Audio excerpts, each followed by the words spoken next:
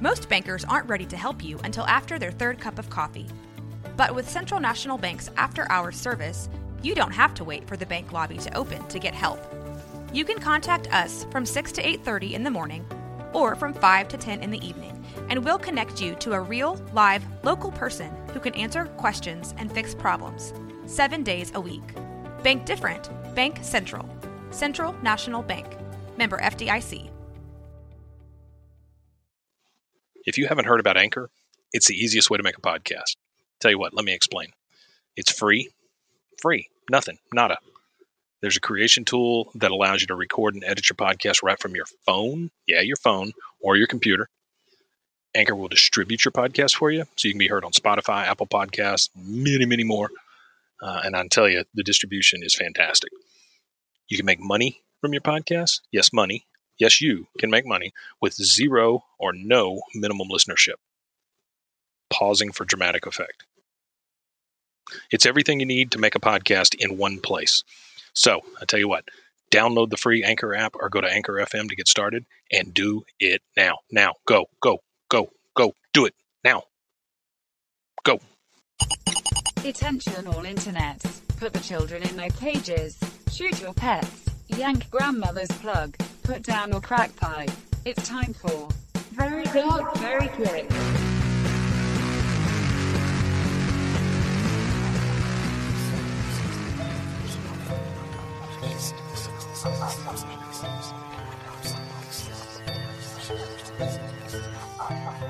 True urban legends. The Hounds of Little Mountain. Canis lupus, man's best friend. But what happens when that friendship ends and nature reclaims its hunters? For nearly 2 decades in the counties just southeast of Atlanta, Rockdale and Henry area residents have made nearly 100 reports about packs of feral dogs roaming the areas around family homes and local businesses. From pit bulls to rat terriers and all shapes and sizes in between, the groups have been spotted roaming, typically along Highway 155, more specifically near Panola Mountain State Park. While the majority of the calls to animal control or local police have been mundane in nature, several sightings in most recent years have started to take on a more ominous turn. Hikers of the state park have come across deer carcasses that appeared to have been mauled by a group of animals. Local farmers report missing chickens and goats. A local rooster breeding farm reported a third of its flock had either gone missing or was slaughtered, nearly 75 birds, all in one night. Then, beginning in 2012, the legend began to grow. Antoine Jones, Animal Control Employee, Greater Atlanta Area. You ready for me? Alright now. Crocodiles, that's the one people think of the most. These are the tales they make stories out of. Kid gets a pet croc, thinks it's creepy yet cool, wants to impress his friends and scare his little sister. No one realizes it's gonna get too big too quick. They aren't prepared to handle something like that. Kid's parents flush the little guy down the toilet into the sewers where it grows extra large and wreaks havoc under the city. Sounds so silly now that I'm a grown up. The more common story is a little more realistic. A lot more realistic. Family gets a puppy, maybe a birthday or a Christmas present, all cute, all cuddly, barking, peeing, pooping. Add in the cost of vet bills, boarding, training. Maybe turns out the kids are allergic. Reality settled in fast. Most people do the proper thing and find the fellow a new home or humane shelter. Many times though, sad as it is, people take the easy way out. They find an abandoned or less traveled side road, typically outside the perimeter, and drop the unwanted creature off, hoping for the best, and they never lose any sleep.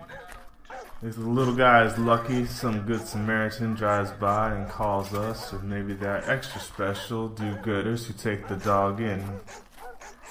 Full disclosure, my wife is one of those people. Cats and dogs are all fair game. turtles in the road, she'd help them cross the street. Hell, she even took an injured armadillo to the local conservation place to try and save it. But back to where I was going, those kinds are very few and far between, and even if animal control get out there, a lot of them just end up in a shelter only to be euthanized later. Worst case scenario. There ain't no way to sugarcoat it. It may be the South, but it does get cold down here in the winter months. No food, no warmth. I think you get where I'm going with this. Finally, door number 3. To quote that Dr. Man from the dinosaur movie, life finds a way.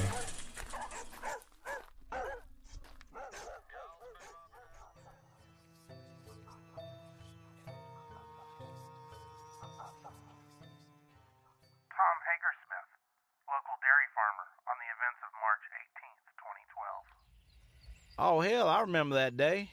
Who wouldn't? Man, it was early.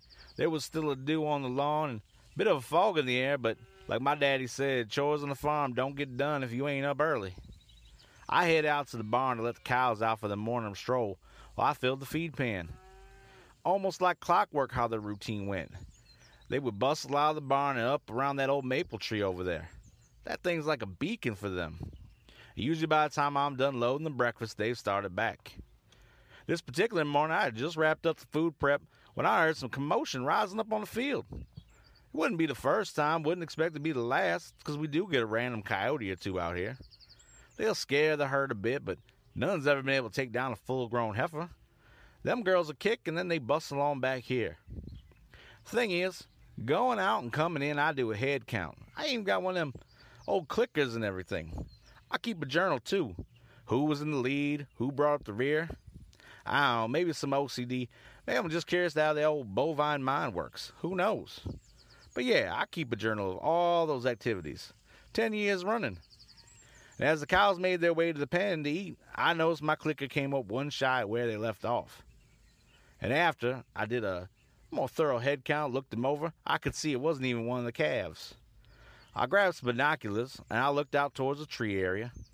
Then I scanned around the rest of the field to see if one of them girls went for a rogue romp. It doesn't happen often, but also not unusual. When I didn't see anything, I jumped on my ATV and I rode out into the field toward the normal route, and that's when I saw it. I had slowed up my speed as I came upon the tree, and was just starting to make a U-turn around when I caught movement out the corner of my eye. I hit the brakes pretty hard when I saw the thing. First, I thought I was just seeing the last morning shadows, and that's when it looked up at me, stared dead at me. That's the biggest damn dog I have ever seen. You probably want to know how I knew it was a dog, right? Was I sure it wasn't a bear? Maybe a coyote or a wolf? Hell, mountain lion? There was a report of one of those once. Believe me, those other options all make sense. But once it saw me, it got to its feet and turned in my direction. And when it did, that's when I saw exactly what I was dealing with. Must have been 7 or 8 other dogs, small to mid-size, I would say. They were all gnawing away on my missing cow. The big mutt started to walk back and forth in front of the rest while they were working on that eating away. Its eyes locked right on me. It let out a low bark, and that startled me enough to break my trance in time to hear some rustling on my left and my right. Handful of other dogs. These were bigger breeds, like shepherds and pits and such. They were slowly making their way out the tall grass, growling, same as the big one. That was that. I hit the gas on the four-wheeler and never looked back. Well, maybe not completely never. Once I got back to the farm, I grabbed up my binoculars and scanned the area. I found a giant dog creature near the open space between my field and the surrounding woods. It looked back towards me in my direction and then lifted its head high, howling. Man, was it ominous and loud. And just as I was about to put down my specs and head inside to call the cops, I saw the rest of the dogs go running off into the woods, as if that large one had just let out some kind of command. And after the last little dog disappeared into the trees, the giant turned and followed suit. Suffice to say, that day, after taking plenty of grief from the police and from animal control, hell, even my own wife, no one wanted to believe me about a giant dog. Well, I worked up some plans for an electric fence and put them all along the woods at my end of the farm. Was tired of waiting for the local park district to do it. I went so far as to install some of them motion sensor cameras the deer hunters like to use these days. I never actually caught any footage of that pack on my setup, but more than once, the audio recorded a similar sounding growl and howl, and not to mention a return howl of what seemed like a few dozen dogs. Sightings like this are not isolated incidents. Other farmers in the area have reported extremely consistent accounts of a cow or horse not where it should be at the end of the day in their pastures. Typically, they just find a well-eaten pile of picked-apart bones and gnawed on pieces. Anyone who has actually laid eyes on the group mid-meal describe a larger-than-average animal with extremely black fur that some say is dark as midnight and a white ring around one eye. They also say it has a lean body shape, but not like it is a starving creature, but rather one that is hardened and toned like a weightlifter. Every new report expresses the same overall feeling that the giant canine is very much the alpha and is almost holding court over the other smaller dogs in the pack. Its barks and howls seem to bring the remaining pack members to attention and in motion, like they were being commanded. Most recently, there has been a mounting concern in the local communities that the threats may increase. What if a pack ever decides to go beyond the random deer or veer from the staple of fresh farm meats? What if the canine crew decides to go after hikers on the trails, farmers in their fields, or worst of all, children playing peacefully in their own backyard? Sarah Parker, local mother of missing boy.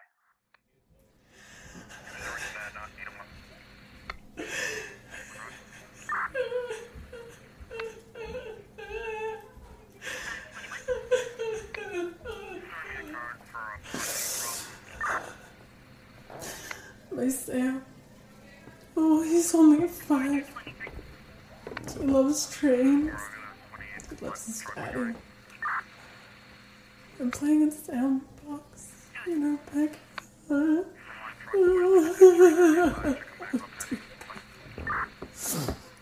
Where are you, Sam? Where are you? Where are you? Sorry, I'm just missing my boy so much. I mean, I left him in the back playing for like 10 minutes while I changed out the laundry when I came back. Our fence by trees. It was like it had been cut. I mean, ripped open.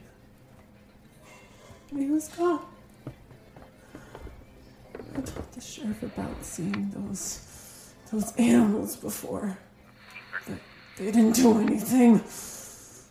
They don't ever do anything. My boy's out there and I don't know where he is. And no, Sarah, calm yourself down. Your boy's out there.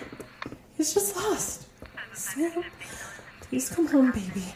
Mama loves you. Daddy is looking for you. Come on home, Sam, please. I'm so sad. My boy. I know he's alive, and I'm gonna do whatever it takes to find him. A group of county officials feel the hound, its pack, and their activities are all just made-up stories, that all the attacks can be summed up as just your standard local wildlife activities. They have conceded that smaller groups of dogs have been sighted in and around neighborhoods, roaming around as though they were casing the neighborhoods. Some have compared these so-called packs to groups of thugs they've seen in movies. Jim Ferguson, local homeowner. I get worried, I won't lie. I see these little dogs running around like they're on a mission and I get my happy ass inside. I mean, who was it? Eisenhower? Who said, it's not the size of the dog, but the size of the fight in the dog. Well, when there's a whole bunch of them, I get worried. I ain't about to be taken down by a mess of f***ing chihuahuas.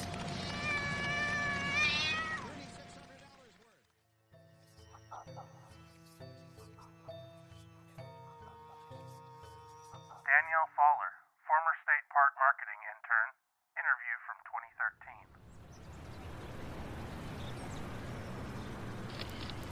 A giant cow-eating dog, leader of the pack of chicken-thieving canines? Please. Once the Haggersmith story got out, everyone started seeing things that obviously weren't there. It was the day after St. Patrick's Day. You think old MacDonald over there didn't tie one off the night before? Would have been less surprised if he told you he spotted a little green-suited guy who led him to his pot of gold.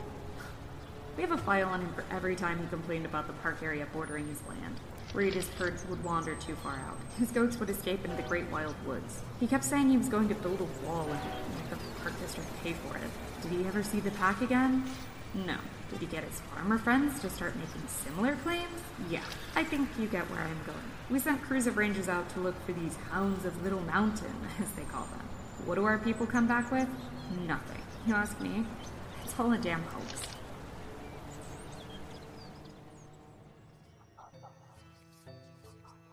Ms. Fowler left her post in 2013 despite being offered a full-time job in the government-run park marketing department.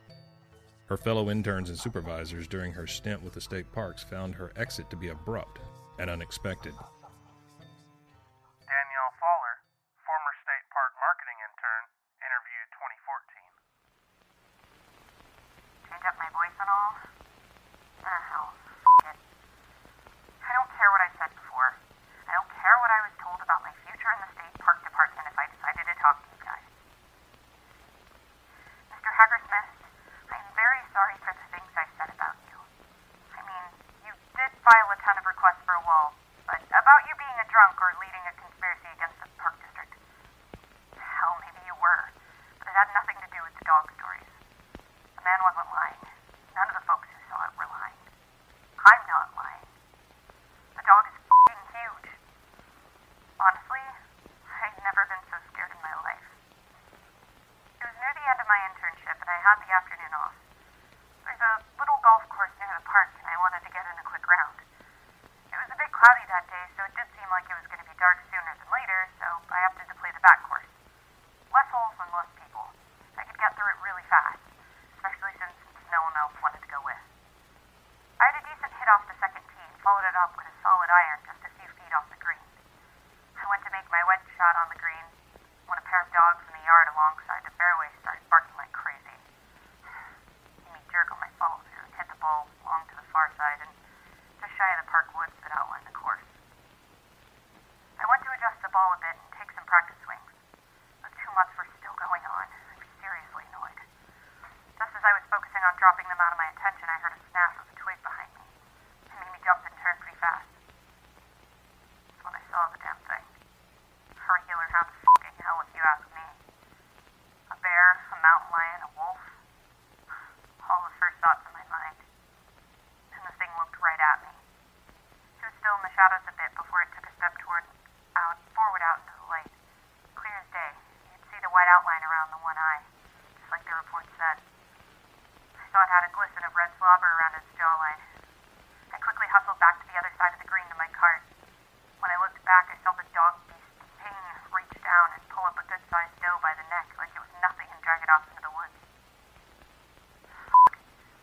I didn't even grab my putter. I left it near the green, nor my ball.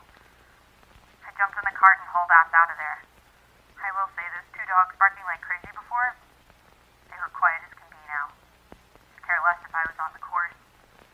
That next Monday, I called in sick. My boss called me at home. The message said they loved my work and wanted to offer me a full-time spot at the end of the summer. I know what kind of bridges I'm burning with this interview, but I also know what I saw. Calls continue to come into the local authorities about sightings of a feral pack of dogs roaming the general areas of the counties southeast of Atlanta. In the most recent years, less have included seeing a large black dog with a white ring around its left eye. Those reports have been replaced by seeing 2 or 3 dogs of similar size, each appearing to lead their own pack of random dogs. Ms. Parker continues to search for her son Sam as local law enforcement have closed the case as an animal attack. To quote Otto von Bismarck, the first Chancellor of Germany, "Hounds follow those who feed them."